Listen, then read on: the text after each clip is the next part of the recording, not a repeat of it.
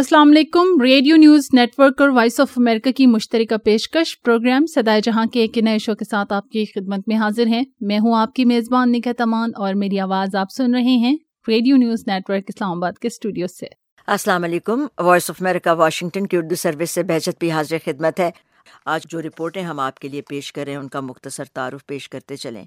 पाकिस्तान के वज़ीर आज़म इमरान खान ने 21 से 23 जुलाई तक अमेरिका का सरकारी वर्किंग दौरा किया, जो भरपूर मसरूफियात के साथ ख़त्म हुआ। अमेरिका के सदर डोनाल्ड ट्रंप और आला अमरीकी हुक्काम से मुलाकात के अलावा वज़ीर आज़म खान ने मुख्तलिफ प्लेटफॉर्म से अपने ख़यालात का इजहार किया।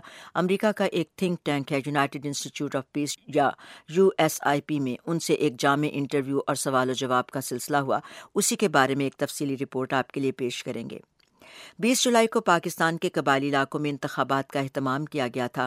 खैबर पख्तूनख्वा में ज़म किए जाने वाले कबायली अजला में सूबाई असम्बली के पहले इंतखाबात के बारे में गैर सरकारी तंजीम free and fair election network या फाफन ने अपनी रिपोर्ट जारी कर दी थी। आज के प्रोग्राम में हम आपको ये रिपोर्ट भी सुनवाएंगे। यहाँ अमेरिका में सदर डोनाल्ड ट्रंप और अमरीकी कांग्रेस की 4 मुसलमान ख़वातीन अरकान के दरमियान महाज़राई का सिलसिला जारी है। हम इस बारे में मुख्तलिफ रिपोर्टें आपको सुनवाते आए हैं। सदर के इन ख़वातीन के बारे में बयानात के रद्द-ए-अमल में ऐवान में सदर के ख़िलाफ़ मज़म्मती करारदाद भी पेश की गई। ताज़ा तरीन सूरत हाल क्या है, रिपोर्ट सुनिएगा। फिर जब से ई-बुक्स, स्मार्टफोन्स और पॉडकास्ट का दौरा शुरू हुआ है, रिवायती किताबों के बारे में जैसे रवैये ही बदल गए और नई नस्ल में भी वो रुझान नहीं पाया जाता जो हमारी आपकी नस्ल में किताबों के बारे में था। नई नस्ल में रिवायती किताब को मकबूल करने के लिए यहाँ अमेरिका में भी कोशिशें जारी हैं। रिपोर्ट में तफसील बताएंगे। और अब चलते हैं रेडियो न्यूज़ नेटवर्क के स्टूडियोज़ में निगहत के पास। वो हमें बताएंगी कि आज रेडियो न्यूज़ नेटवर्क हमारे सुनने वालों के लिए क्या रिपोर्टें लाया है। जी निगहत। बहुत शुक्रिया बहजत। रेडियो न्यूज़ नेटवर्क से हम जिन मौज़ूआत पर बात करेंगे उनका मुख्तसर सा तारुफ कुछ यूँ है। पाकिस्तान के वज़ीर आज़म इमरान खान ने अपना ओहदा संभालने के बाद गुज़िश्ता दिनों अमेरिका का पहला सरकारी दौरा किया था। इसी हवाले से आप रेडियो न्यूज़ नेटवर्क से भी एक रिपोर्ट सुनेंगे जिसमें तज्ज़ियाकार क्या कहते हैं, उनकी राय आप जान पाएंगे। इसके अलावा वफाकी दारुल हुकूमत इस्लामाबाद में प्लास्टिक बैग्स के इस्तेमाल पर अब पाबंदी लगाने का ऐलान कर दिया गया है। इस इक़दाम के हवाले से मज़ीद तफसीलात और इसको शहरी और दुकानदार हजरात हैं वो कैसे देख रहे हैं, उनके तासुरात भी हम आपको सुनवाएंगे। और हमेशा की तरह सयाहत के शौकीन अफराद के लिए भी एक आज ज़बरदस्त जगह की सैर है, तो आप हमारे साथ ही रहिएगा। प्रोग्राम के आखिरी हिस्से में आपको सैर पे भी लेके हम जाएंगे। और इसी तरह प्रोग्राम का जो लास्ट सेगमेंट होता है हमारा शोबिस सेगमेंट, जिसमें हम शोबिस की ज़बरदस्त कुछ खबरें भी आपको सुनवाते हैं और साथ साथ बताते भी हैं कि इस हफ्ते कौन सी मूवीज़ के ट्रेलर्स रिलीज़ हो चुके हैं या किसने किसको क्या कहा है। तो ये था जनाब रेडियो न्यूज़ नेटवर्क का इस हफ्ते का लाइनअप और रिपोर्ट्स की थोड़ी सी तफसील। तो अब हम बाकायदा रिपोर्ट्स का आगाज़ करते हैं। और जैसा कि बहजत ने भी आपको बताया था कि हम पहले हिस्से में जिक्र करेंगे वज़ीर आज़म इमरान खान के दौरे अमेरिका के हवाले से, जो उन्होंने वज़ारत संभालने के बाद पहली मरतबा ये दौरा किया था और ये उनका सरकारी दौरा था, जहाँ उन्होंने अमेरिकी सदर समेत मुख्तलिफ आला अहदेदारान से मुलाकातें भी की।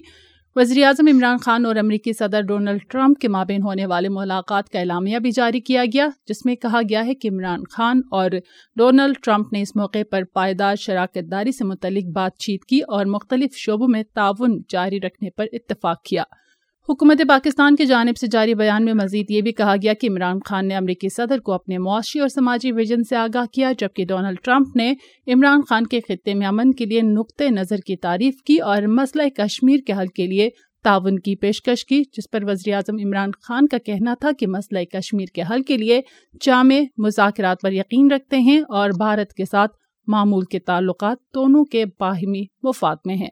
तो थोड़ी सी तफसील आपको बताई, क्योंकि मज़ीद तफसीलात भी हम आपको इसी हवाले से बताते रहेंगे। तो अब चलते हैं वॉइस ऑफ अमेरिका के वाशिंगटन स्टूडियोज़ में बहजत के पास रिपोर्ट की तफसील के लिए।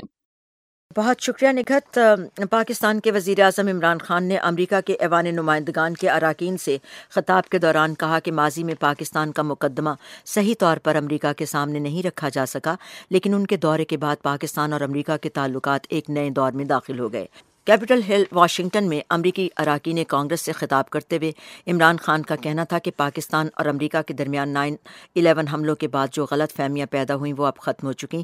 عمران خان نے کہا کہ ماضی میں پاکستان اپنا نقطہ نظر درست انداز میں امریکہ کے سامنے نہیں رکھ سکا اور اب وقت آ گیا ہے کہ نئے سرے سے تعلقات کا آغاز کیا جائے۔ وزیر اعظم پاکستان کا کہنا تھا کہ ان کے دورہ امریکہ کا مقصد پاکستان سے متعلق امریکہ کی غلط فہمیاں دور کرنا تھا۔ انہوں نے کہا کہ یہ لوگ پاکستان کو نہیں سمجھتے، خاص طور پر امریکیوں کو یہ بھی باور کروانا تھا کہ دہشت گردی کے خلاف جنگ پاکستان اور افغانستان کے بارڈر کے آس پاس لڑی گئی اور پاکستان اس جنگ میں 70,000 جانوں کی قربانی دے چکا ہے۔ اراکین کانگریس سے ملاقات کے بعد عمران خان نے اسپیکر نینسی پیلوسی سے الگ سے ملاقات کی، جس میں وزیر خارجہ شاہ محمود قریشی بھی موجود تھے۔ ایک مشترکہ کانفرنس میں اسپیکر نینسی پیلوسی نے عمران خان کا خیر مقدم کرتے ہوئے کہا کہ امریکہ پاکستان سے اپنے تعلقات کو اہمیت دیتا ہے اور امریکہ پاکستان کے ساتھ مل کر علاقائی استحکام اور قیام امن کے لیے کام کرنے کا خواہاں ہے۔ اس کے علاوہ آپ کو پتہ ہے کہ پاکستان کی عسکری قیادت بھی وزیر اعظم کے اس دورے میں ان کے ہمراہ تھی۔ پاکستانی فوج کے سربراہ جنرل قمر جاوید باجوہ نے بھی اعلیٰ حکام سے ملاقاتیں کی۔ قمر جاوید باجوہ نے امریکہ کے وزیر خارجہ مائک پومپیو سے بھی بات کی۔ افواج پاکستان کے شعبہ تعلقات عامہ یعنی ISPR کی جانب سے جاری کی گئی پریس ریلیز کے مطابق ملاقات میں پاکستان اور امریکہ کے تعلقات پر تبادلہ خیال کیا گیا۔ پینٹاگون آمد پر پاکستان کے آرمی چیف کا chairman joint of chief staff general Joseph Dunford نے استقبال کیا تھا۔ تو اس کے ساتھ ساتھ جیسے کہ نگہت نے بھی بتایا، اور عمران خان وزیر اعظم پاکستان کی بہت ساری ملاقاتیں رہیں، جسے کہنا چاہیے بیک ٹو بیک ان کی ملاقاتیں تھیں، ایک کے بعد ایک، اور اسی طرح ایک جو بہت اہم انٹرویو تھا، امریکی ٹیلی ویژن کے ساتھ بھی ان کے انٹرویوز ہوئے، لیکن ایک اور بڑا اہم انٹرویو جو تھا وہ یونائٹڈ انسٹیٹیوٹ آف پیس یعنی USIP میں تھا۔ تو انہوں نے وہاں پر بات کرتے ہوئے کہا کہ پاکستان نے امریکہ سے عسکری امداد نہیں محض تعاون مانگا ہے۔ تو یہ تفصیلات آپ کو بتائیں گے فائزہ بخاری کی رپورٹ میں، تو آئیے یہ سنتے ہیں۔ تقریب سے خطاب کرتے ہوئے عمران خان نے کہا کہ پاکستان امریکہ سے برابری اور باہمی اعتماد پر مبنی تعلق استوار کرنا چاہتا ہے، جس میں مالی امداد پر انحصار شامل نہ ہو۔ No, I never asked for any assistance. Asked for understanding, not assistance. وہ کہہ رہے ہیں کہ میں چاہتا ہوں کہ دونوں ممالک کے درمیان باہمی اعتماد، برابری اور دوستی کی بنیاد پر تعلقات قائم کیے جائیں، ماضی کی طرح امداد کے بدلے امریکہ کی شرائط ماننے پر نہیں۔ اس مرتبہ میں امریکہ سے خوش واپس لوٹوں گا کیونکہ ہمارا تعلق باہمی دلچسپی کے امور بالخصوص افغانستان میں قیام امن پر مرکوز ہے۔ میں کسی بھی ملک سے مالی امداد نہیں چاہتا کیونکہ یہ پاکستان کے لیے سب سے زیادہ نقصان دہ ثابت ہوئی ہے۔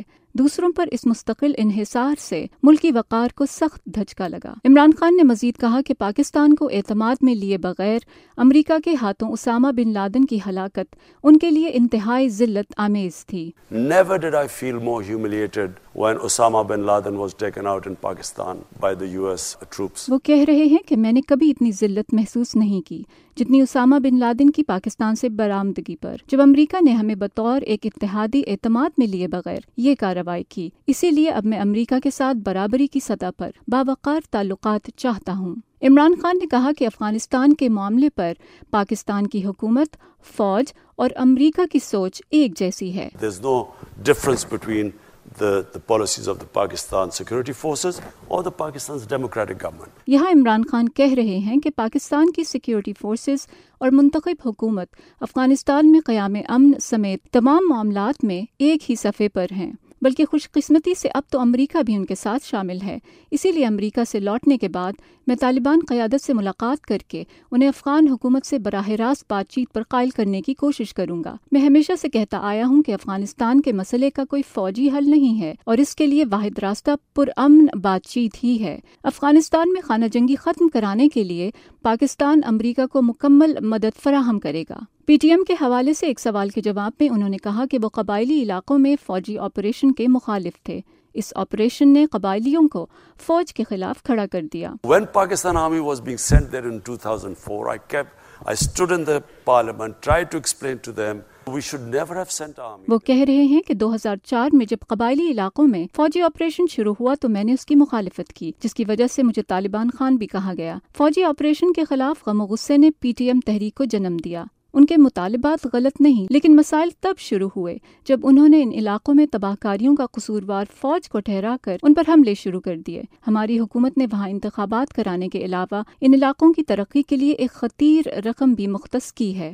پاکستانی میڈیا پر عائد پابندیوں کے الزام کو مسترد کرتے ہوئے عمران خان نے کہا کہ پاکستان میں میڈیا برطانوی پریس سے بھی زیادہ آزاد ہے، تاہم پاکستان میں میڈیا کے بعض ادارے منفی صحافت کو فروغ دے رہے ہیں۔ The Pakistan media, in my opinion, is even freer than the British media.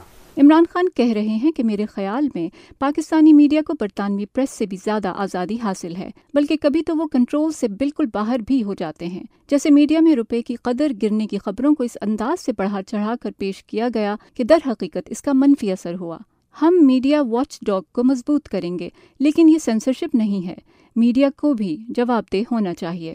Hafiz Saeed سے متعلق سوال کا جواب دیتے ہوئے عمران خان کا کہنا تھا کہ حکومت نے ایسی تنظیموں کو غیر مسلح کرنا شروع کر دیا ہے۔ It is in the interest of Pakistan that we do not allow any armed militias in our country. We have suffered. یہاں عمران خان کہہ رہے ہیں کہ یہ پاکستان کے مفاد میں ہے کہ ہم ملک میں کسی بھی قسم کی مسلح ملیشیا کی اجازت نہ دیں، جن کے ہاتھوں ہم نے بہت نقصان اٹھایا ہے۔ ملک میں فرقہ پرست حملے کیے گئے، اس سے ہماری سرمایہ کاری متاثر ہوئی اور ملک غیر مستحکم ہوا۔ پلوامہ حملے نے دنیا کی توجہ پاکستان پر مرکوز کر دی۔ کل عدم تنظیموں کو غیر مسلح کرنے کے لیے پہلی بار نیشنل ایکشن پلان پر سختی سے عمل درآمد کیا جا رہا ہے۔ عمران خان نے کہا کہ مسئلہ کشمیر کے حل کے لیے کشمیریوں کی خواہشات کو مد نظر رکھنا چاہیے۔ Faiza Bukhari, voice of America, Washington.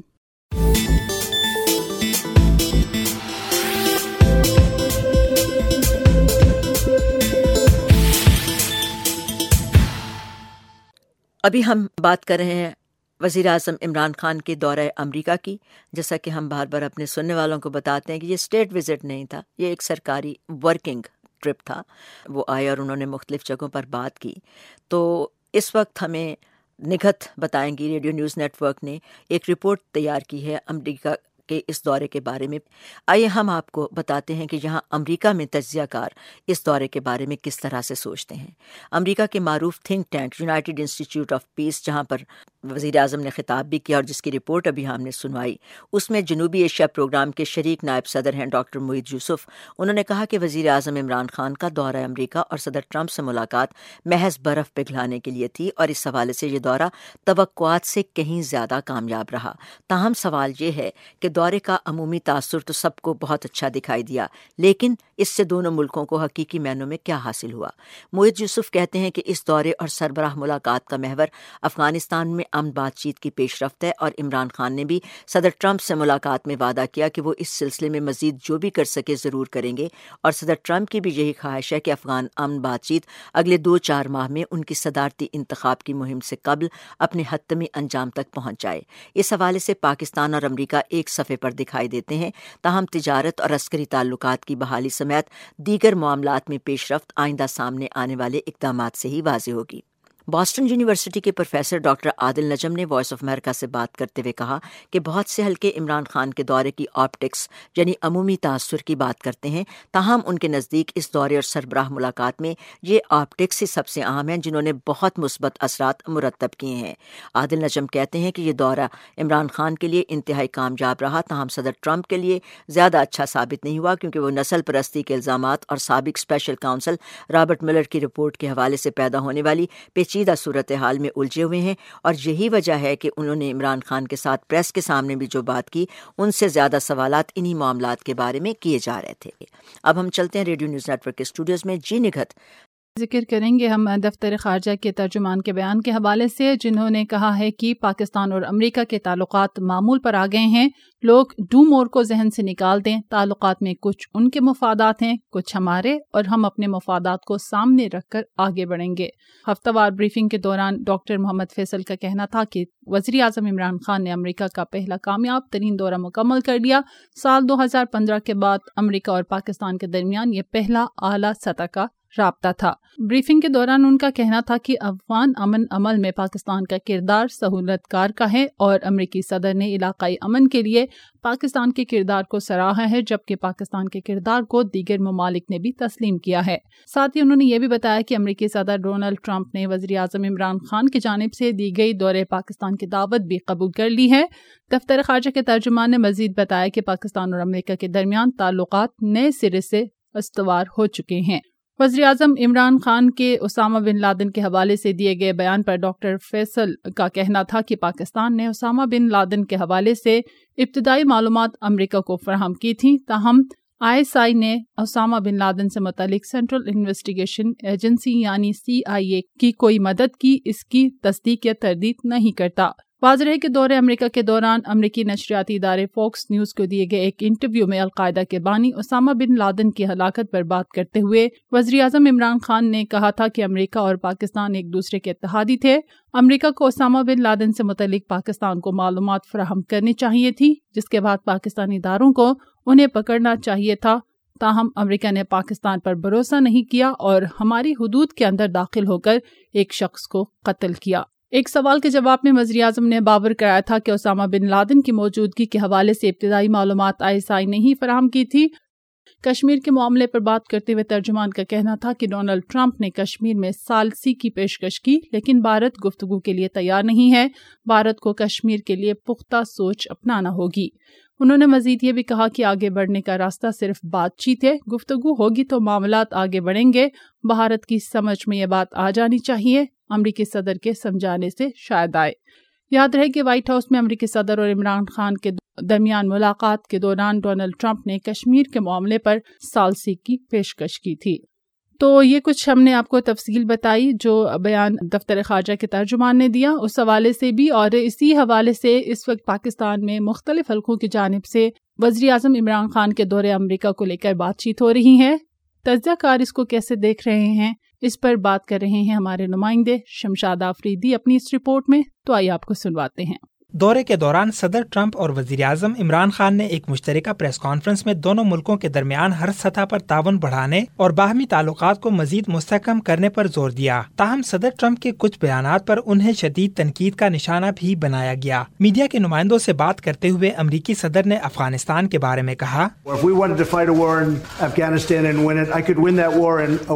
اگر میں افغانستان میں لڑائی لڑنا اور جیتنا چاہتا تو ایک ہفتے میں لڑائی جیت سکتا تھا، لیکن میں 1 کروڑ لوگوں کو ہلاک نہیں کرنا چاہتا۔ افغانستان کا نام روئے زمین سے مٹ جاتا، ختم ہو جاتا، یہ لڑائی 10 روز میں ختم ہو جاتی۔ میں یہ نہیں کرنا چاہتا، یہ راستہ اختیار نہیں کرنا چاہتا۔ امریکی صدر ڈونلڈ ٹرمپ کے الفاظ۔ ادھر افغانستان کی حکومت اور طالبان نے امریکی صدر کے اس بیان پر تنقید کرتے ہوئے شدید مذمت کی۔ افغانستان کے صدر اشرف غنی کے ترجمان نے کہا ہے کہ افغان قوم کسی غیر ملکی طاقت کو ہرگز یہ اجازت نہیں دے گی اور نہ ہی ایسی اجازت دی جا سکتی ہے کہ وہ ہماری قسمت کا فیصلہ کرے۔ ترجمان نے کہا کہ افغانستان اور امریکہ کے کثیر جہتی تعلقات کو مد نظر رکھتے ہوئے حکومت اسلامی جمہوریہ افغانستان امریکی صدر کے بیان کی وضاحت کا مطالبہ کرتی ہے۔ امریکی ریاست ڈیلاویئر کی یونیورسٹی آف ڈیلاویئر میں بین الاقوامی امور پر سیاست کے ماہر ڈاکٹر مقتدر خان افغان عمل میں پاکستان کی اہمیت پر بات کرتے ہوئے کہتے ہیں، افغانستان کا جو پیس پروسیس جو پھنسا ہوا ہے اس پہ البتہ پاکستان کی دخل بڑھ گئی ہے۔ تو یعنی اس ٹرپ میں عمران خان نے ایک بہت اہم چیز حاصل کر لی ہے کہ بیسیکلی آپ یہ کہہ سکتے ہیں کہ he has got a seat at the table. اب پاکستان شاید افغانستان کے جو طالبان ہیں ان کے بیچ میں اور امریکہ کے ساتھ وہ نیگوشیٹ کریں گے۔ عمران خان نے یہ بھی دعویٰ کیا کہ وہ ڈائریکٹلی نیگوشیٹ کریں گے افغان طالبان کے ساتھ اور امریکہ کو مدد کریں گے افغانستان سے واپس لوٹنے کے لیے۔ لیکن پاکستان خود افغانستان کی گورنمنٹ کے ساتھ اس کے تعلقات اتنے اچھے نہیں ہیں۔ تو اب یہ دیکھنا چاہیے آئندہ چند مہینوں میں کہ پاکستان کیا پازیٹیو رول پلے کر سکتا ہے۔ فائنل خیال یہ ہے کہ وزیر اعظم پاکستان کا کوئی بھی ہو، پاکستان کی جو فارن پالیسی ہے خاص طور سے افغانستان کی اور کشمیر میں، اس میں پاکستان کی فوج کا دخل بہت زیادہ ہوتا ہے اور فوج تو وہی ہے۔ تو مجھے امید نہیں ہے کہ پالیسی میں زیادہ تبدیلی آئے گی۔ میڈیا کے نمائندوں سے بات کرتے ہوئے جب عمران خان نے ڈونلڈ ٹرمپ کو مسئلہ کشمیر پر انڈیا اور پاکستان کے درمیان ثالثی کا کردار ادا کرنے کی پیشکش کی تو اس پر صدر ٹرمپ کا کہنا تھا، I was with Prime Minister Modi 2 weeks ago and we talked about this subject. 2 हफ्ते कबल मेरी इंडियन वज़ीर-ए-आज़म नरेंद्र मोदी से मुलाकात हुई थी, जिसमें हमने मसला कश्मीर के हवाले से गुफ्तगू की और दर हकीकत उन्होंने मुझे सालिस का किरदार अदा करने को कहा। मैंने पूछा कि किस मसले पर, तो उन्होंने कहा कि मसला कश्मीर पर, क्योंकि ये मसला कई सालों से जारी है और हमें नहीं मालूम कि ये मसला कब तक जारी रहेगा। मेरा ख्याल है कि अगर मैं इस मसले के हल के लिए कुछ कर सका तो मुझे सालिस का किरदार अदा करने में खुशी होगी। अमरीकी सदर डोनाल्ड ट्रंप के अल्फाज। इंडियन वज़ीर-ए-आज़म नरेंद्र मोदी की अमरीकी सदर को सालसी का किरदार अदा करने की पेशकश का इमरान खान ने भी खैर मकदम किया। उन्होंने कहा, जनाब सदर, अगर आप इस मसले को हल कर दें और सालिस का किरदार अदा करें तो आपके लिए लाखों कश्मीरी शहरी दुआगो होंगे।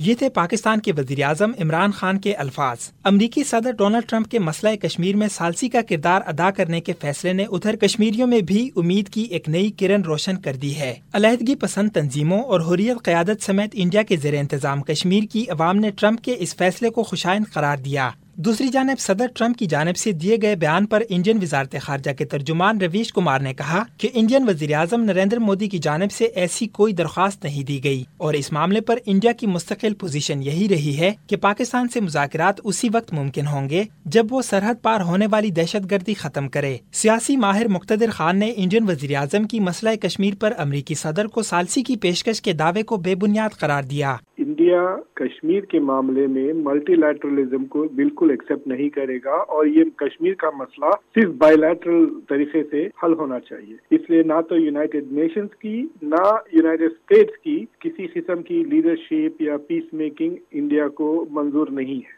और ये शुरू से पाकिस्तान की कोशिश रही है कि वो इंटरनेशनलाइज कर दे कश्मीर के मसले को। ट्रंप की जो डिप्लोमेसी है वो किसी चीज पे बेसिस नहीं होती, किसी प्रिंसिपल्स पे बेस नहीं होती। वो उनकी तारीफ इमरान खान कर देते हैं, वो खुश हो जाते तो वो बयान दे देते। जिस तरह से वो इंडिया और कश्मीर का बयान दिया था कि वो सदा झूठ थी, तो इस तरह से वो मतलब उस मोमेंट की हद तक जो कह देते हैं वो कह देते हैं। लेकिन मुझे नहीं लगता कि वो अमेरिका की लॉन्ग टर्म फॉरेन पॉलिसी है। जो भी लीडर अमेरिका के सदर से मिलने आए हैं डोनाल्ड ट्रंप से और डोनाल्ड ट्रंप की तारीफ की है, उसके बारे में उन्होंने बड़ी बड़ी अच्छी अच्छी चीजें लिखी हैं। तो इमरान खान के साथ भी वही हुआ है। तज्जियाकारों का ख्याल है कि अमरीकी सदर ने इस मुलाकात में पाकिस्तान और अमरीका के दरमियान बेहतर सिफारतकारी और इक्तिसादी तावन के बंद दरवाजों को खोल दिया है। लिहाजा पाकिस्तानी वज़ीर-ए-आज़म का अमरीकी दौरा खित्ते में अमन के क़याम और मुल्क में जारी इक्तिसादी बहरान पर काबू पाने के लिए एक इब्तिदाई लेकिन मुस्बत पेशरफ्त है। Shamshad Afridi, radio news network, Islamabad.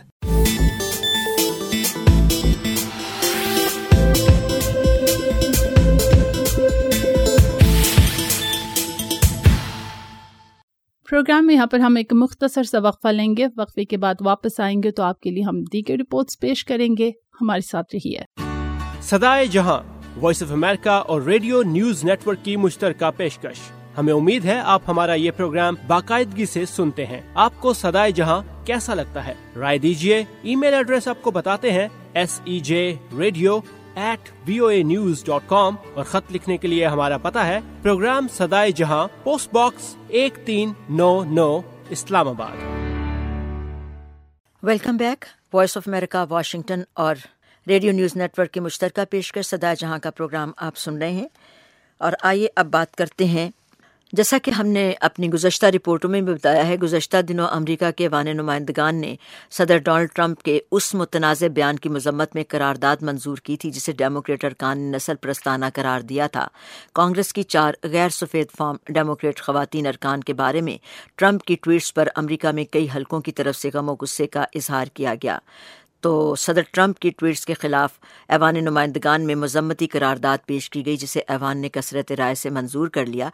करारदाद के हक में 240 अरकान ने वोट दिया था जबकि 187 ने इसकी मुखालफत की। ऐवान के कुल अरकान की तादाद 435 है जिनमें डेमोक्रेट्स की अक्सरियत है। تو منیسوٹا سے امریکی کانگریس رکن الہان عمر صدر ڈونلڈ ٹرمپ کی کڑی تنقید کا ہدف بنی رہی ہیں. انہوں نے اپنے حمایتیوں پر زور دیا ہے کہ وہ نسلی تعصب اور جھوٹے الزامات کا ڈٹ کر مقابلہ ضرور کریں، لیکن اس کے ساتھ ساتھ وہ 2020 کے صدارتی انتخاب میں صدر ٹرمپ کو شکست دینے پر بھی اپنی توجہ مرتکز کریں. الہان عمر نے منگل کے روز مسلمان امریکن ایکٹیوسٹ سے خطاب کیا، جبکہ صدر ٹرمپ نے عمر اور 3 دوسری کانگریس ارکان کے خلاف بقول ان کے امریکی مخالف رویے پر اپنی تنقید جاری رکھی ہے. وائس آف امریکہ کے برائن پیڈن کی رپورٹ آپ کے لیے تفصیل سے پیش کرتے ہیں. واشنگٹن میں منگل کے روز ایک مسلم کاکس ایونٹ میں کانگریس رکن الہان عمر نے امریکہ میں مسلمانوں کے حقوق کے لیے جد و جہد جاری رکھنے کے عزم کا اظہار کیا. If we don't fully confront it and push people, we're going to be stuck here for another generation or two. Democrat congress رکن الہان عمر کہتی ہیں، اگر ہم نے بھرپور انداز میں اس کا مقابلہ نہیں کیا تو پھر ہم ایک اور نسل یا اگلی 2 نسلوں تک اسی صورتحال میں پھنسے رہیں گے.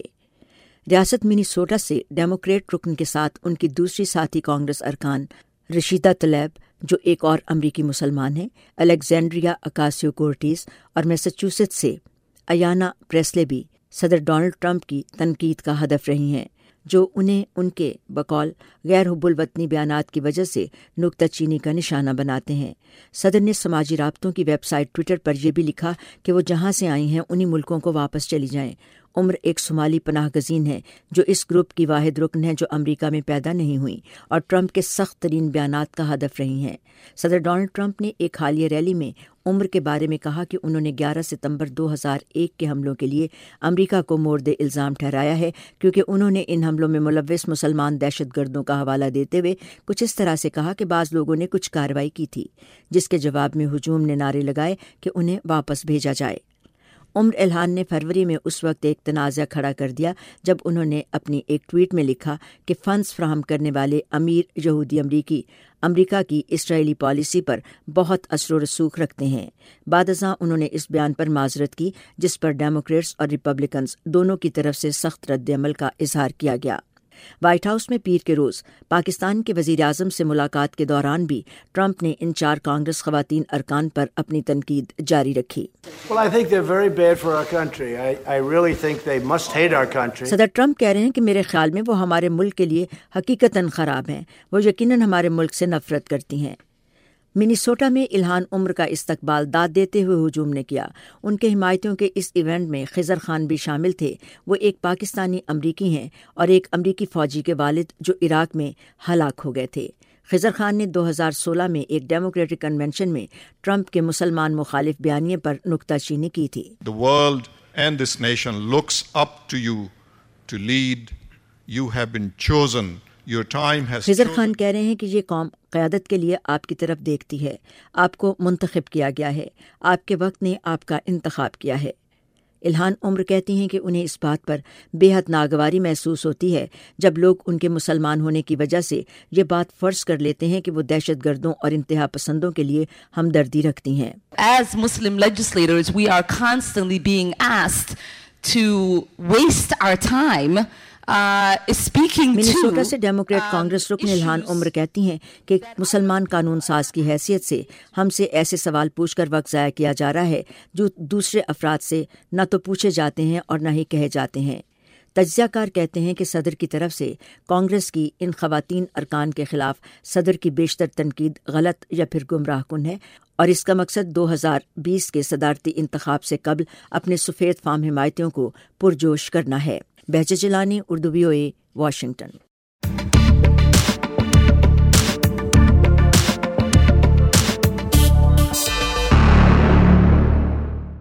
فاٹا کے قبائلی علاقوں کو قومی دائرے میں شامل کرنے کے لیے دہائیوں سے آوازیں اٹھ رہی تھیں تاکہ یہ علاقے جو انتہائی غربت اور پسماندگی کا شکار ہیں وہاں پر ترقی کا سفر شروع ہو سکے.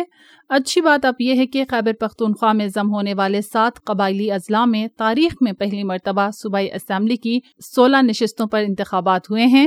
اس طرح پاکستان کی سیاسی تاریخ میں بھی پہلی مرتبہ ان قبائلی علاقوں میں صوبائی سطح پر جمہوریت کی بنیاد رکھی گئی. وہاں کے لوگوں نے براہ راست انتخابی عمل میں حصہ لیا اور اپنے پسند کے امیدواروں کو ووٹ ڈالے. ان انتخابات کے حوالے سے فافن نے بھی اپنی ایک رپورٹ جاری کی ہے، اس کی تفصیل ہم بہجت سے معلوم کریں گے۔ بہجت جی، رپورٹ کی تفصیل بتائیے گا جو قبائلی اضلاع میں انتخابات ہوئے ہیں اس حوالے سے۔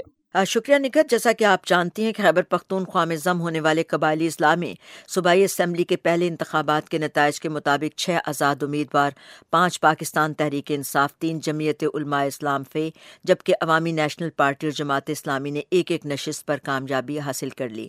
ان انتخابات میں 2 خواتین امیدوار نے بھی انتخابات میں حصہ لیا تھا، لیکن وہ دونوں کامیاب نہیں ہو سکیں۔ قبائلی علاقوں میں رجسٹرڈ خواتین ووٹرز کی تعداد 11 لاکھ سے زیادہ ہے، لیکن دونوں خواتین کو ووٹ بہت کم ملے۔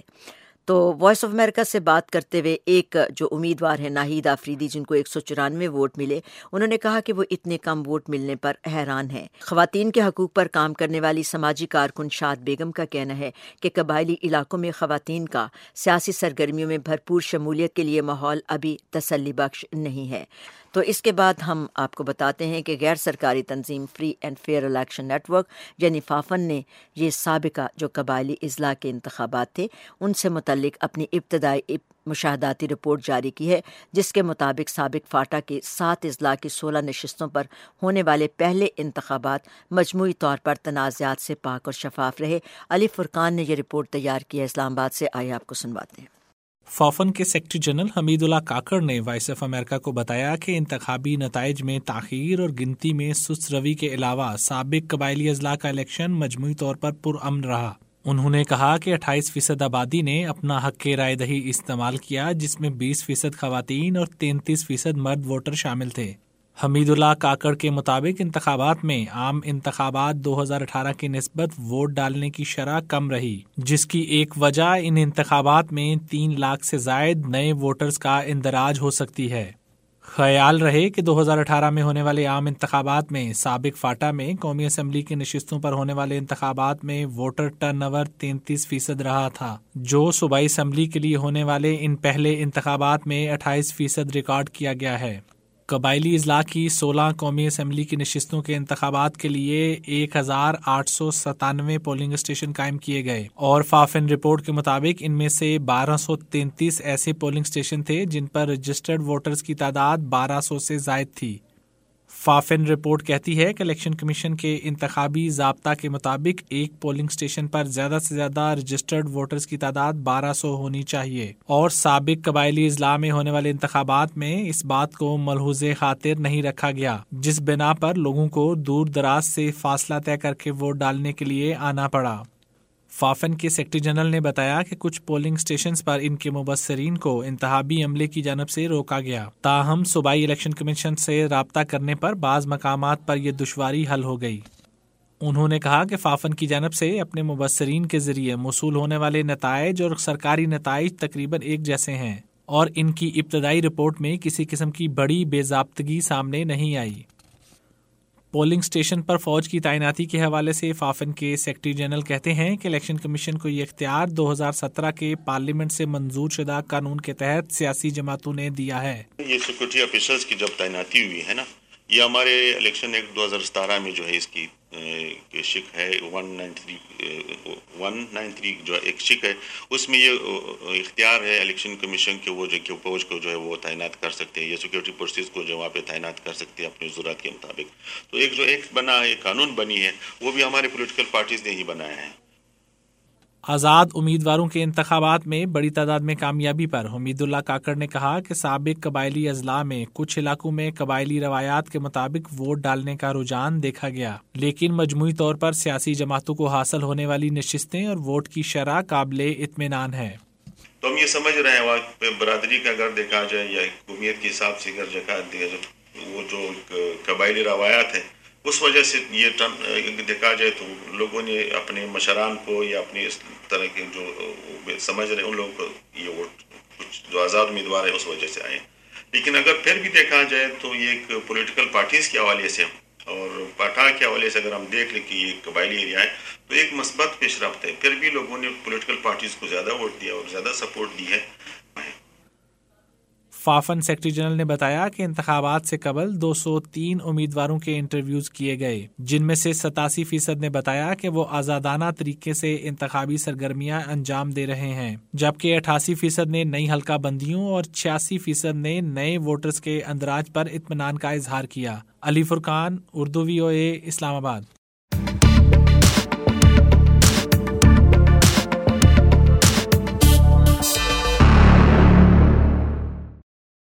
صدائے جہاں میں ہم یہاں پر ایک مختصر سا بریک لیں گے۔ بریک کے بعد جب واپس آئیں گے تو آپ کے لیے زبردستی کچھ مزید رپورٹس لے کر آئیں گے، ہمارے ساتھ رہیے گا۔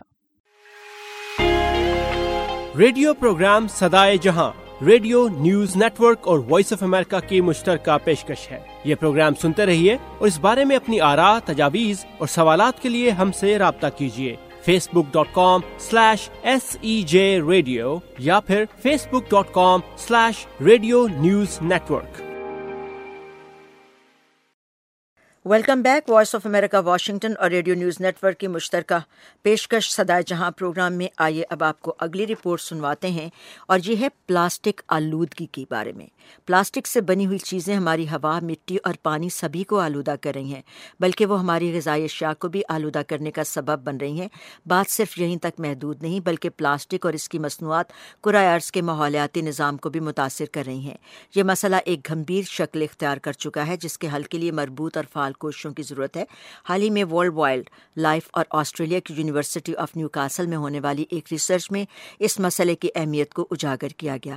اس تحقیق کے مطابق ہر آدمی ہفتے میں تقریباً 500 گرام پلاسٹک نگلتا ہے، جو کہ ایک کریڈٹ کارڈ کے وزن کے برابر ہے۔ اس طرح یہ مقدار ایک مہینے میں 21 گرام اور ایک سال میں 250 گرام تک پہنچ جاتی ہے۔ تحقیق میں کہا گیا ہے کہ پلاسٹک کی آلودگی سے نمٹنے کے لیے فوری اقدامات ناگزیر ہیں، تاکہ زمین کے نظام کو مزید آلودہ ہونے سے بچایا جا سکے۔ پاکستان میں ہونے والی ایک اور ریسرچ میں انکشاف کیا گیا ہے کہ کراچی کے ساحلی علاقے کلفٹن میں 1 گرام ریت میں مائکرو پلاسٹک کے 300 سے زائد ذرے پائے گئے ہیں، اور یہ تعداد آبی حیات کے ساتھ ساتھ انسانوں کے لیے بھی خطرے کی علامت ہے۔ WWF پاکستان کے حکام نے کہا ہے کہ وہ ملک کے 10 بڑے شہروں میں، جن میں کراچی، لاہور اور اسلام آباد بھی شامل ہیں، پلاسٹک کی آلودگی کے خلاف شعور اجاگر کرنے کے لیے نئی حکمت عملی کے تحت کام شروع کرنے والے ہیں، جن کا مقصد پلاسٹک سے ہونے والی آبی آلودگی میں کمی لانا ہے۔ تو اب اس سلسلے میں قانونی سطح پر بھی اقدام اٹھائے جا رہے ہیں۔ تو نگہت، آپ تفصیل بتائیے گا کہ پلاسٹک بیگ جن کو اب استعمال نہیں کیا جا سکے گا، کیا تازہ ترین رپورٹ ہے اس کے بارے میں؟ شکریہ بہجت۔ اسلام آباد میں جو پلاسٹک بیگز ہیں اس کے استعمال پر پابندی عائد کی جا رہی ہیں۔ اسلام آباد میں پریس کانفرنس سے خطاب کرتے ہوئے وفاقی وزیر مملکت زرتاج گل کا کہنا تھا کہ اسلام آباد کے 20 لاکھ رہائشی ہر روز 3 سے 4 تھیلیاں استعمال کرتے ہیں۔ انہوں نے شہریوں سے درخواست کی کہ کپڑے کے تھیلے یا ایسے تھیلے استعمال کریں جو ماحول کے لیے نقصان دہ نہ ہوں۔ ان کا کہنا تھا کہ کابینہ سے منظور ہونے والی سمری کے مطابق ایک مرتبہ استعمال ہونے والی پلاسٹک کی تھیلیوں کی وفاقی دارالحکومت میں دوبارہ استعمال پر 1 لاکھ سے 5 لاکھ روپے تک کا جرمانہ عائد ہوگا، اور اس پر سختی سے عمل درآمد کیا جائے گا، جس کے لیے قانون نافذ کرنے والے اداروں کی مدد سے چھاپے مار کارروائی بھی عمل میں لائی جائے گی۔ انہوں نے میڈیا اور سول سوسائٹی سے حکومت کی معاونت کرنے کی بھی درخواست کی۔ زرتاج گل کا کہنا تھا کہ پلاسٹک کے تھیلے نکاسی کے نظام کے لیے سب سے بڑی رکاوٹ ہیں، اور ہمارے پاس اس پر مکمل پابندی عائد کرنے کے علاوہ کوئی حل نہیں ہے۔ پلاسٹک کرۂ ارض کو گندگی کے ڈھیر میں تبدیل کرنے والے سب سے بڑی وجہ ہے، کیونکہ پلاسٹک کو زمین میں تلف ہونے کے لیے ہزاروں سال درکار ہوتے ہیں۔ یہی وجہ ہے کہ پلاسٹک بڑے پیمانے پر استعمال کے باعث زمین پر ایسی حالت میں رہ کر زمین کو گندی اور غلاظت کا ڈھیر بنا چکا ہے۔ اس لیے دنیا بھر میں پلاسٹک کا استعمال کم سے کم کرنے پر زور دیا جا رہا ہے، اور اب وفاقی حکومت کی جانب سے بھی یہی اقدام اٹھایا گیا ہے، جس کو شہری اور دکاندار حضرات کیسے دیکھ رہے ہیں، اس کی تفصیل بھی ہم آپ کو بتائیں گے، اور ساتھ ساتھ حکومتی سطح پر اس پر عمل درآمد کے لیے کیا اقدامات اٹھائے جا رہے ہیں۔ ہماری نمائندہ سیرت فاطمہ نے تفصیلی ایک رپورٹ تیار کی ہے، تو آئیے آپ کو یہ سنواتے ہیں۔ موجودہ حکومت نے اس سال 14 اگست سے پلاسٹک بیگز پر پابندی عائد کرنے کا اعلان کر دیا ہے، جس کا نوٹیفیکیشن بھی جاری کر دیا گیا ہے، جبکہ اس پابندی کی خلاف ورزی پر جرمانہ بھی کیا جائے گا۔ ادارے تحفظ ماحولیات کی director general Farzana Altaf Shah shopping bags پر پابندی لگانے کے لیے کی جانے والی قانون سازی کے حوالے سے بتاتی ہیں جہاں تک پلاسٹک بیگ سے متعلق قانون کا تذکرہ ہے، اس میں یہ بتاتی چلوں کہ پاکستان انوائرمنٹل پروٹیکشن ایکٹ 1997 کے تحت ہم نے یہ اسلام آباد کیپٹل ٹیریٹری کے اندر پلاسٹک بیگ کا استعمال جو ہے وہ ممنوع قرار کر دیا ہے بالکل، اور تمام قسم کی پابندیاں اس پر عائد ہیں کہ یہاں اسلام آباد میں کسی قسم کا بھی شاپنگ بیگ، جس کو ہم عام زبان میں کہتے ہیں پولی ایتھائلین سے بنا ہوتا ہے، اس کا بنانا، اس کی تجارت کرنا، اس کو سٹور کرنا، جمع کرنا، ہول سیل میں کرنا اور اس کے ساتھ ساتھ استعمال کرنا، ان ساری چیزوں پہ مکمل پابندی عائد کر دی جائے گی 14 اگست سے، جبکہ یہ قانون جو ہے اس کی نوٹیفیکیشن ہو چکی ہے۔ اب اس پر عمل درآمد کیسے کیا جائے گا، اس بارے میں انہوں نے کہا، طریقہ کار سے پہلے ہم نے مختلف اسٹیک ہولڈر کے ساتھ یہ ڈسکس کیا ہے اس قانون میں کیا کیا چیزیں دیکھی جانی چاہیے۔ اس کو مد نظر رکھتے ہوئے اسلام آباد میں اس وقت اس کو بنانے والے بھی 1 یا 2 ہی کارخانے ہیں، جو کہ اور بھی بہت ساری پروڈکٹ ساتھ بنا رہے ہیں، وہ صرف پلاسٹک بیگ نہیں بنا رہے۔ اس کے ساتھ دوسرا جو ہمارے پاس ایک بہت بڑا فیکٹر تھا کہ یہاں پہ جو ہول سیل ڈیلرز ہیں وہ تو اسلام آباد کے اندر جس طرح کم بنائے جا رہے ہیں شاپنگ بیگ، تو بہت سارے دوسرے شہروں سے یا صوبوں سے شاپنگ بیگ یہاں لائے جا رہے ہیں، تو ہم نے اس چیز کو ختم کرنا ہے کہ یہاں شاپنگ بیگ کو بیچنا بند کیا جائے۔ ہول سیل کی دکانیں یا کس مقصد کے لیے بیچے جا رہے ہیں، اور اس کے لیے سب سے اہم بات جو ہمارے لیے ہے کہ ہمارے وہ لوگ جو الٹیمیٹلی شاپنگ بیگ استعمال کرتے ہیں ان کا ہمیں سب سے زیادہ تعاون درکار ہے۔ عوام کی آگاہی کے لیے کیا اقدامات کیے گئے ہیں، اس سوال کے جواب میں فرزانہ الطاف شاہ نے بتایا، تو اس کے لیے ہماری ہے وزارت موسمیاتی تبدیلی، وہاں پہ ہم نے میڈیا کمیونیکیشن اسٹریٹجی ڈیولپ کر رہے ہیں، ادارہ تحفظ ماحولیات کمیونیکیشن اسٹریٹجی ڈیولپ کر رہا ہے۔ ہم نے سوشل میڈیا پہ مختلف طریقوں سے لوگوں کے تک یہ انفارمیشن پہنچائی ہے، اور باقاعدہ طور پہ ہم اس مہم کا تقریباً آغاز کر چکے ہیں، اور اچھی چیز کی طرف جب مل کے لوگ کام کرنا شروع کرتے ہیں تو خود بخود لوگ اکٹھے ہوتے جاتے ہیں اور پازیٹیو میسج ملتا جاتا ہے۔ صرف سرکاری محکموں میں جتنے بھی ہمارے امپلائیز ہیں ان کے ساتھ بیہیویئر چینج کمیونیکیشن کی طرف جا رہے ہیں، تاکہ لوگوں کو بتایا جائے کہ رویے تبدیل کرنا ضروری ہے۔ اس کے لیے اویئرنیس کے مختلف جتنے بھی ہمارے پارٹنرز این جی اوز ہیں، نان این جی اوز ہیں، گورنمنٹ آرگنائزیشن ہیں، اسٹیک ہولڈرز ہیں، سب کے ساتھ کافی کنسلٹیشن ہماری چل رہی ہے۔ وفاقی حکومت کی جانب سے اٹھائے جانے والے اس اقدام کو دکاندار حضرات کیسے دیکھتے ہیں، یہ جاننے کے لیے ہم نے ان سے بات کی، ان کے تاثرات۔ میں یہ سمجھتا ہوں کہ حکومت 14 اگست کو اس کو بند کرے گی تو اس کے بدلے میں ہمیں کوئی دوسرا بیگ دے جو ہم کسٹمر کو دیں۔ اب کسٹمر کے ہاتھ میں تو ہم نہیں دے سکتے، اس کی جگہ ہم باکس دیں گے تو باکس کے چارجز لگائیں گے، تو پھر وہ مسئلہ بنے گا۔ بعد میں نہیں بلکہ پورے پاکستان میں، کیونکہ اس سے یہ دیکھیں پولوشن اور عذاب ہی بن گیا، بہت اچھا کیا ہے۔ یہ اچھا اقتدام ہے، بلکہ ایک یونیورسل مسئلہ ہے یہ، اگر اس پہ پابندی ہو جائے تو بہت سارے پولوشن پہ کنٹرول ہو سکتا ہے، زمین کی زرخیزی باہر رکھنے میں مدد دے سکتا ہے، یہ اچھا اقتدام ہے۔ لیکن جس طرح یہ باقی مسائل ادھورے ہیں، مجھے نہیں لگتا کہ اس پہ بھی پورا ہم کنٹرول کر پائیں گے۔ دوسری جانب عام شہریوں کی جانب سے بھی اس اقدام کو سراہا جا رہا ہے۔ چند شہریوں نے ریڈیو نیوز نیٹ ورک سے بات کرتے ہوئے اپنے تاثرات کا اظہار کچھ یوں کیا۔ تو بڑا پازیٹیو سٹیپ ہے، تو ہم سب کو اس کو ویلکم کرنا چاہیے۔ یہ پاکستان کی بھی ہے، گلوبلی بھی ایک ایشو ہے، تو اس ساری چیز کو اگر گورنمنٹ جو ہے اتنے پازیٹیو طریقے سے لے کے آگے چلے تو ہم انشاءاللہ وہاں بھی اس کے ساتھ کوآپریٹ کریں گے۔ حکومت نے جو یہ اقدام کیا ہے ایک حوالے سے یہ بہت اچھا بھی ہے، کیونکہ شاپنگ بیگ کے جو ہے بہت زیادہ نقصانات ہیں، صحت کے حوالے سے دیکھا جائے، آلودگی کے حوالے سے دیکھا جائے، ڈفرینٹ اس کے نقصانات ہیں۔ یہ تو بہت اچھا کام ہے، یہ تو 14 اگست سے نہیں، میرے خیال سے آج سے ہی ہو جانا چاہیے تھا، بلکہ یہ بہت پہلے سے ہو جانا چاہیے تھا، کیونکہ یہی تو مطلب آپ کے ماحول کو خراب کرتے ہیں۔ آپ نیچرل بیوٹی، آپ کبھی مارکلا ہلز پہ جائیں تو وہاں پہ دیکھیں آپ لوگوں نے بیگس پھینکے اور وہ 100 سال تک بھی پڑے رہتے ہیں، لیکن وہ ویسٹ نہیں ہوتے۔ دیکھیے ہمارے ملک کے لیے کتنا اچھا ہے، ہمارے لیے کتنا اچھا ہے، ہر چیز بند ہو رہی ہے، اس کو تو فوراً بند ہونا چاہیے، بہت پہلے بند ہونا چاہیے، اور دیر سے ڈیسیژن لیا گیا ہے، یہ بہت اچھی بات ہے، اور ہم تو اس کو چاہتے تھے کہ ایسا ہو۔ ادارے تحفظ ماحولیات کی ڈائریکٹر جنرل فرزانہ الطاف شاہ شہریوں کو اپنا پیغام دیتے ہوئے کہتی ہیں کہ کوئی بھی قانون اس وقت تک ہم صحیح طور پہ امپلیمنٹ نہیں کر سکتے جب تک ہم سب مل کر متحد ہو کر اور باہمی کوآرڈینیشن رابطے کے ساتھ اس پہ عمل نہیں کریں گے۔ خواتین کا سب سے اہم کردار ہے، ایک گھر کے اندر ایک خاتون جو ہے بہت حد تک انوالو ہوتی ہے ان چیزوں میں۔ دفاتر میں ہمارے شاپنگ بیگ اتنے استعمال نہیں ہوتے جتنے گھروں میں۔ میری عام لوگوں سے ایک درخواست ہے کہ جب آپ خریداری کے لیے جائیں، ایک لفظ ہم کہتے ہیں شاپنگ بیگ سے انکار کرنا سیکھ لیں، شاپنگ بیگ لینے سے انکار کرنا سیکھ، اور آپ کی دیکھا دیکھی بہت سارے دوسرے لوگ بھی جو ہیں شاید اس چیز پہ آ جائیں۔ Seerat Fatima, radio news network, Islamabad. Report आपने सुनी, तो प्रोग्राम की अगली रिपोर्ट पर जाने से पहले एक खबर आपको हम बताते चले। विफाकी वजीर science and technology Fawad Chaudhry ने ऐलान किया है कि मुल्क के खिलाई प्रोग्राम के तहत 2022 में पहला पाकिस्तानी खिलाई मिशन भेज दिया जाएगा। समाजी राब्ते की वेबसाइट ट्विटर पर ट्वीट में फवाद चौधरी का कहना था कि मुझे बहुत खुशी है कि पहले पाकिस्तानी खिलाबाज के इंतखाब का तरीक़ाकार अगले साल 2020 में शुरू हो रहा है। उनका कहना था कि पहले मरहले में 50 खिलानुर्द शॉर्ट लिस्ट करेंगे, इनमें से 25 अफराद हतमी मराहिल में जाएंगे और 2022 में पहला पाकिस्तानी खिला में जाएगा और ये पाकिस्तान के खिलाई प्रोग्राम के लिए तारीख साज इक़दाम होगा। फवाद चौधरी ने बताया कि पहला पाकिस्तानी शख्स फ़िज़ाई तहक़ीक़ात से मुतल्लिक़ काम करने वाली चीनी इदारे के साथ मिलकर काम करेगा। विफाकी वजीर ने मजीद बताया कि इस हवाले से CMSA और फ़िज़ाई तहक़ीक़ात से मुतल्लिक़ काम करने वाले पाकिस्तानी इदारे स्पार्को के दरमियान मुआहिदा भी हो चुका है। विफाकी वज़ीर इत्तलात ने इस काम को पाकिस्तान के खिलाई प्रोग्राम के लिए इंतहाई अहम करार देते हुए कहा था कि इससे टेक्नोलॉजी और खिलाई प्रोग्राम के नए दौर का आगाज़ होगा।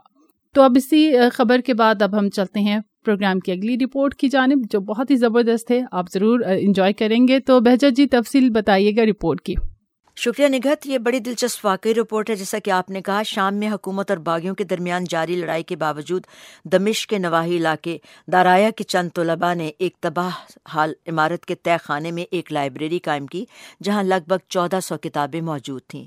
एक बरतानवी सहाफ़ी माइक थॉम्सन ने इन नौजवान तलबा की लाइब्रेरी कायम करने तक की काविशों को किताबी शक्ल दी, जिसमें बताया गया कि किस तरह 2012 से 2016 के दरमियान बमबारी और गोलियों की घन गरज के बावजूद इन बाहौसला तलबा ने खंडर में तब्दील हुई इमारत के तय खाने में लाइब्रेरी की बुनियाद रखी। माइक थॉम्सन ने वॉइस ऑफ अमेरिका को बताया कि दाराया का इलाका ज़्यादातर शामी फ़ौज की मुसलसल फायरिंग की जद में रहता था। इस इलाके की मुकम्मल नाकाबंदी की गई थी। माइक थॉम्सन ने यह भी कहा कि ये तलबा शदीद फायरिंग के बावजूद किताबें जमा करते, अपने साथ सीढ़ियाँ लाते, खिड़कियों के रास्ते नीचे उतरते और ज़्यादातर काम रात के वक्त सर अंजाम देते। इस इलाके में खुराक, अद्वियात और पानी की तरसील भी बंद थी। उस वक्त तलबा के एक ग्रोह ने फैसला किया कि वो ज़ेरे ज़मीन लाइब्रेरी बनाकर वहाँ किताबें रखेंगे। चंद महीनों की कोशिश से इन तलबा ने 1400 किताबें जमा की, जिनमें से मुतअद्दिद किताबें दाराया की सरकारी लाइब्रेरी से लाई गईं, जहाँ 2013 की बमबारी के बाद आग लग गई। माइक थॉम्सन के मुताबिक ये लाइब्रेरी एक तालीमी मरकज़ बन गई है। लोग जहाँ जमा होते, मुख्तलिफ मौज़ूआत पर बहस करते। किताबों की कमी के बायस बजक वक्त बहुत से लोगों की एक ही किताब तक रसाई भी मुमकिन न होती। तो कुतुब खाने में मुख्तलिफ मौज़ूआत पर मुश्तमिल किताबें रखी गई थीं, जिनमें आलमी अदब, तारीख़, साइंस और मज़हब से मुतल्लिका मौज़ूआत भी शामिल थे। तो जनाब, ये एक बड़ी ज़बरदस्त बात है कि अगर आपको किताब पढ़ने का शौक़ हो तो आप उससे किसी भी हालत में, कितने भी ख़तरनाक हालात क्यों ना हो, उनमें भी अपने इस शौक़ को पूरा कर सकते हैं। जहाँ अमेरिका में भी बाकी दुनिया की तरह नई नस्ल पॉडकास्ट, ई बुक्स और स्मार्टफोन्स में बहुत ज़्यादा मसरूफ़ है और रिवायती किताबों से उस तरह शगफ नहीं रहा जैसा कि हमने अपने बचपन में अब किताबों के साथ रखा था। तो अब इन बच्चों को रिवायती किताबों से मोहब्बत करना कैसा सिखाया जाए, ये सिखा रही है लिटिल फ्री लाइब्रेरी। बहुत ही छोटी मुफ्त लाइब्रेरियाँ जो गली मोहल्लों में मकबूल हो रही हैं, और वो भी आम लोगों की कोशिशों से। तो ये आयशा खालिद की रिपोर्ट है, आपके लिए पेश करते हैं। Jack from the back seat said to his dad. 5 साला एवरी को किताबें पढ़ने का बहुत शौक है, लिहाजा वो हर हफ्ते अपनी माँ के साथ लाइब्रेरी जाते और किताबें उधार लाते हैं। और अगर उनकी वालदा मसरूफ हों तो वो लिटिल फ्री लाइब्रेरी जाकर चंद नई किताबें ले आते हैं। They help you. ये हमें सीखने और जानने में मदद करती है। मुझे सांपों के बारे में पता चला कि इनकी कोई टांगे नहीं होती, कुछ की दुम में झंकार होती है और कई शिकारी की आंखों में जहर थूक देते हैं। लिटिल फ्री लाइब्रेरी एक नॉन प्रॉफिट इदारा है जिसका मकसद मुताले से मोहब्बत को फरोग देना है। ये इदारा चंद खानों पर मुश्तमिल ऐसी लाइब्रेरीज मुख्तलिफ मकामात पर कायम करता है। लोग जहाँ कुतब लाकर रखते भी हैं और उधार भी ले जाते हैं। इससे किताबों के मुफ्त लेन देन को फरोग मिलता है। मैंने दूसरे मोहल्लों में लिटिल फ्री लाइब्रेरी हर तरफ देखी थी और मुझे ये आइडिया बहुत अच्छा लगा कि लोग अपने मोहल्ले से ही किताब उधार ले सकते हैं। लाइब्रेरियाँ बहुत अच्छी जगह हैं, लेकिन ये कितना अच्छा है कि आपको अपने घर से चंद कदम के फासले पर वो किताब मिल जाए जो आप पढ़ना चाहते थे। उधार लें, जब तक चाहे अपने पास रखें, तोहफे में देने का कह सकते हैं। ये एक कॉस्ट्यूम पार्टी थी और हर कोई अपने कॉस्ट्यूम पहनकर यहाँ किताबें रखने आया। یہ بہت مزے کا موقع تھا. اس نان پروفٹ ادارے کا کہنا ہے کہ گزشتہ 10 سالوں میں انہوں نے 85 ملکوں میں ایسی لائبریریز بنائی ہیں. گرل اسکاؤٹس نے بھی اپنے ایک اسکول کیمپس میں لٹل فری لائبریری کھول لی ہے.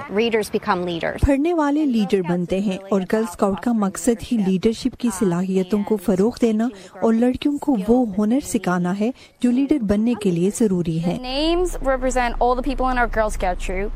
گرل اسکاؤٹس اور صحافی کیٹ لازروف کا کہنا ہے کہ چھوٹی لائبریریز مطالعے سے محبت کو فروغ دے کر ہر عمر اور طبقے کے لوگوں کو قریب لاتی ہیں. ارینا میکفیچک کے ساتھ عائشہ خالد، وائس آف امریکہ. صدائے جہاں میں یہاں پر ہم ایک مختصر سا وقفہ لیں گے. وقفے کے بعد واپس آئیں گے تو آپ کو ہم سیر کے لیے لے کر جائیں گے اور ساتھ ہی ساتھ زبردستی شوبز کی بھی خبریں ہم سنائیں گے. ہمارے ساتھ رہیے. آپ پروگرام صدائے جہاں تو سنتے ہیں نا، ہماری ویب سائٹ بھی وزٹ کرتے ہوں گے. آئیے پتہ پھر سے بتاتے ہیں، www.urduvoa.com. Welcome back. Voice of America Washington اور ریڈیو نیوز نیٹ ورک کی مشترکہ پیشکش میں ایک بار پھر نگہت اور بہجت آپ کو خوش آمدید کہتے ہیں. اس وقت ہم آپ کو اگلی رپورٹ سے پہلے جلدی بتاتے ہیں کہ یہ برطانیہ کے نومنتخب وزیر اعظم بورس جانسن کون ہیں. تو یہ برطانیہ کے جو نئے منتخب ہونے والے وزیر اعظم بورس جانسن ہیں، اس وقت برطانیہ کے با اثر ترین سیاستدانوں میں شمار ہوتے ہیں. وہ 19 جون 1964 کو نیو یارک کے علاقے مینہٹن میں پیدا ہوئے تھے. اس وقت ان کی پیدائش کی رجسٹریشن بیک وقت امریکہ اور برطانوی کونسل خانے میں ہوئی، جو وہ بیک وقت امریکی اور برطانوی شہری ہیں. بورس جانسن نے اپنے سیاسی کیریئر کا آغاز 1993 میں کیا تھا. 2008 میں لندن کے میئر منتخب ہوئے. 2012 میں ایک بار پھر لندن کے میئر منتخب ہوئے. 2016 میں برطانیہ کی یورپی یونین سے الگ ہونے کی تحریک میں بھرپور حصہ لیا اور ڈیوڈ کیمرون کی بریگزٹ مخالف پالیسی پر شدید تنقید کی. جب ٹریسا مے نے قدامت پسند جماعت کی لیڈر اور وزیر اعظم کی حیثیت سے ان کا انتخاب ہوا تو انہوں نے بورس جانسن کو برطانیہ کا وزیر خارجہ مقرر کیا تھا. بورس جانسن برطانیہ کے سیاسی حلقوں میں غیر روایتی اور متنازع تصور کیے جاتے ہیں اور امریکی صدر ٹرمپ نے انہیں مبارکباد دیتے ہوئے ایک ٹویٹ میں لکھا ہے کہ وہ اچھے وزیر اعظم ثابت ہوں گے. اور آئیے اب ہم آپ کو اس حسین سرزمین کی سیر و سیاحت کے بارے میں بتاتے ہیں جسے زمین پر جنت کہا جاتا ہے. سوات کی خوبصورت وادی کے بارے میں ریڈیو نیوز نیٹ ورک کی رپورٹ کے لیے نگہت سے تفصیل معلوم کرتے ہیں. جی نگہت، فرمائیے گا. بہت شکریہ بہجت. اس سے پہلے یہاں پر بتاتے چلوں کہ جنوبی وسطی یورپ کے ایک اہم پہاڑی سلسلے ایلپس کی بلندیوں پر ایک جھیل دریافت کی گئی ہے جس نے ماہرین کو تشویش میں مبتلا کر دیا ہے.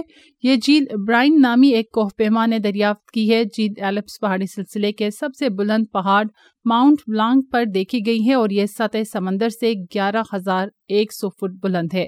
ماہرین کے مطابق اس جھیل کی تشکیل اس ہیٹ ویو کی وجہ سے ہوئی ہے جس نے گزشتہ ماہ پورے یورپ کو بری طرح متاثر کیا. کوہ پیما کا کہنا تھا کہ یہ نہایت خطرناک صورتحال ہے. صرف 10 دن کی شدید گرمی نے برفانی پہاڑ کو پگھلا کر ایک جھیل تشکیل دی.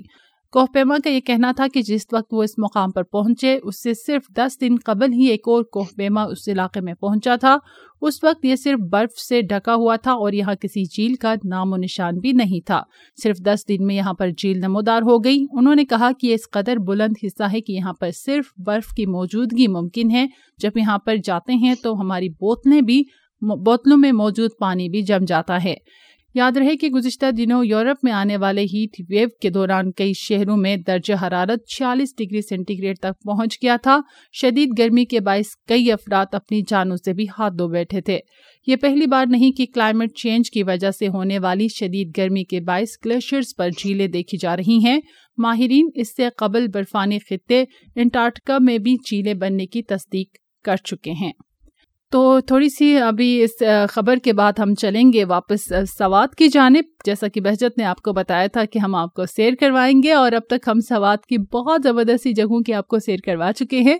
آج ایک نئی جگہ کی ہم آپ کو سیر کے لیے لے کر جا رہے ہیں. یہ جگہ کون سی ہے اور وہاں جا کر سیاح کیا کہتے ہیں سنیے گا ہمارے نمائندے ناصر عالم کی اس رپورٹ میں. موسم دے ملاقات تبا نہ جوڑا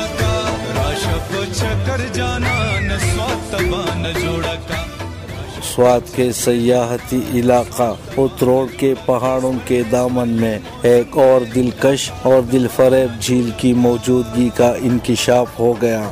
इज़मिस के नाम से मौजूद ये झील सतह समंदर से 11,500 फीट की बुलंदी पर वाक़या है, जिसे सयाहों ने ज़मीन पर जन्नत का टुकड़ा करार दे दिया। इस झील तक जाने के लिए काफ़ी दुश्वार गुजार रास्तों से गुजरना पड़ता है, ताहम झील पहुंचने के बाद लोग थकावट को भूलकर यहाँ की खूबसूरती में खो जाते हैं। इज़मिस लेक को देखा तो यकीन मानिए हमारी वो सारी थकावट जो है वो खत्म हो गई। ये बहुत ही शानदार जबरदस्त लेक है और फैक्ट भी इंतहाई खूबसूरत है, जंगल भी आते हैं, लश ग्रीन फॉरेस्ट है और मीडोज भी है। मौसम बहुत ज्यादा अच्छा, व्यूज इसके बहुत प्यारे हैं और इट्स लवली, इट्स ब्यूटीफुल। ये जगह विंटर्स में तो बहुत ही खूबसूरत होती है, लेकिन समर्स में यहाँ पे जितनी एक्टिविटीज करने को हैं, जितने व्यूज हैं, इट्स अमेजिंग। हम यहाँ पे खुद पहाड़ पे चढ़े हैं क्योंकि हमें ट्रैक का शौक हो रहा था इस दफा। बहुत अच्छी हवाएं चल रही हैं और बहुत अच्छा नेचर बहुत अच्छा है यहाँ पे, बहुत इंजॉय कर रहे हैं लोग, उनको यहाँ आना चाहिए। मुल्क के मुख्तलिफ हिस्सों से गर्मी के सताए हुए सयाहों ने इज़मिस झील का रुख कर लिया है, जिनका कहना है कि यहाँ आकर उन्हें दिली सुकून मिला और अब वापस जाने को दिल नहीं करता। Nasir Alam, radio news network, Swat.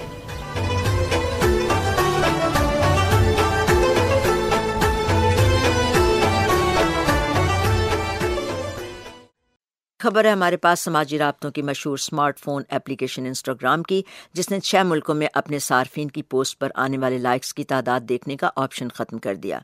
Instagram के सार्फिन अब इन लोगों की तस्वीर और वीडियोस पर आने वाले लाइक्स की तादाद नहीं देख सकेंगे। इस अमल का आगाज़ इब्तदाई तौर पर सिर्फ 6 मुल्कों में तजुर्बाती तौर पर किया गया, जिनमें Australia, Italy, Ireland, Japan, Brazil और न्यूजीलैंड शामिल हैं। इससे पहले इंस्टाग्राम की इंतज़ामिया मई में लाइक्स की तादाद छुपाने का तजुर्बा कनाडा में भी कर चुकी है। इंस्टाग्राम ने लाइक्स छुपाने का ये तजुर्बाती इक़दाम अपने सार्फिन को ज़हनी दबाव से आज़ाद कराने के लिए किया है और ये वाज़ेह रहे कि इंस्टाग्राम की जानिब से लाइक्स की तादाद बंद किए जाने के बाद इंस्टाग्राम के सारिफ दूसरे लोगों की पोस्ट पर आने वाले लाइक्स की तादाद नहीं देख सकेंगे, लेकिन वो अपनी पोस्ट पर लाइक्स की तादाद देख सकते हैं और इसके लिए उन्हें एक लिंक के ज़रिए दूसरे पेज पर जाना होगा।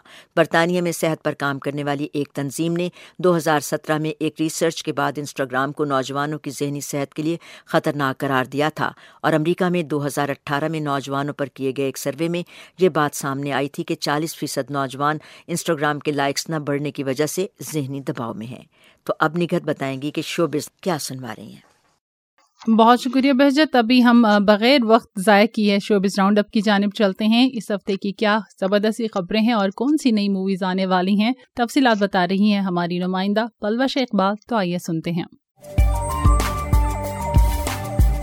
हॉलीवुड की हॉरर फिल्म इट चैप्टर 2 का नया ट्रेलर जारी कर दिया गया। If it ever comes back, we'll come back to it. We didn't stop it. Pennywise. The clown.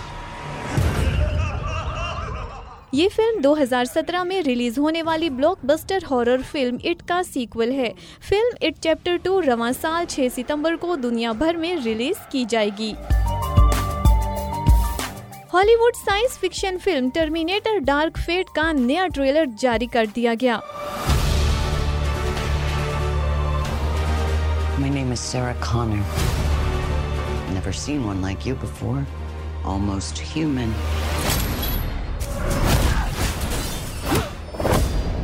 I am human. ये फिल्म टर्मिनेटर सीरीज की छठी फिल्म है, जिसके मरकजी किरदार में मारूफ हॉलीवुड अदाकार आर्नल्ड श्वार्ज़नेगर जलवागर हो रहे हैं। फिल्म में इस बार सारा कॉनर एक लड़की को एक नए ताकतवर टर्मिनेटर से बचा रही है। एडवेंचर से भरपूर फिल्म टर्मिनेटर डार्क फेट 1 नवंबर को रिलीज की जाएगी। हॉलीवुड थ्रिलर फिल्म 21 ब्रिजेस का नया ट्रेलर रिलीज कर दिया गया। Close the island. What island? Manhattan. The 21 bridges, shut them down. 3 rivers, close them. 4 tunnels, block them. There cannot be a version of this where these two aren't found. इस film की कहानी New York police department के एक जासूस के गिर्द घूम रही है, जो पुलिस एहलकारों के कत्ल में मुलविस एक गैंग को पकड़ने के लिए लॉकडाउन करवा देता है। फिल्म 21 ब्रिजेस 27 सितंबर को रिलीज की जाएगी। खौफ, दहशत और सनसनी से भरपूर हॉलीवुड फिल्म द लॉज का पहला ट्रेलर रिलीज कर दिया गया। We're leaving. What are you talking about? Look outside. We're stuck here. इस फिल्म की कहानी एक ऐसी खातून के गिर्द घूम रही है जो 2 बच्चों के बाप से शादी करके उनके साथ रहने लगती है। खातून की आमद के बाद कई पुरस्रार वाकयात उस खानदान के लिए मुश्किलात खड़ी कर देते हैं। फिल्म द लॉज 22 अगस्त को रिलीज की जाएगी। पाकिस्तानी अदाकार और गुलकार मोहसिन अब्बास हैदर पर उनकी अहलिया ने तशद्दुद का इल्जाम आयद किया है। समाजी राब्ते की वेबसाइट पर मोहसिन अब्बास हैदर की अहलिया फातिमा सुहेल ने एक पोस्ट शेयर की जिसमें उन्होंने लिखा कि जुल्म बर्दाश्त करना भी गुनाह है। उन्होंने लिखा कि जब गुज़श्ता साल पहली मर्तबा उन्होंने मोहसिन अब्बास को धोखा देते पकड़ा तो बजाय शर्मिंदा होने के उन्होंने तशद्दुद का निशाना बनाया। अदाकार की बीवी ने कहा कि शादी के तीसरे दिन से उन्हें कई बार तशद्दुद का निशाना बनाया गया और सबूत के तौर पर उन्होंने तस्वीर भी शेयर की। इसके रद्दे अमल में मोहसिन अब्बास ने तशद्दुद के इल्जामात को प्रेस कॉन्फ्रेंस करते हुए रद्द कर दिया और कुरान पाक पर हाथ रखकर खुद को सच्चा और अपनी अहलिया को झूठा करार दिया। Palwasha Iqbal, radio news network, Islamabad.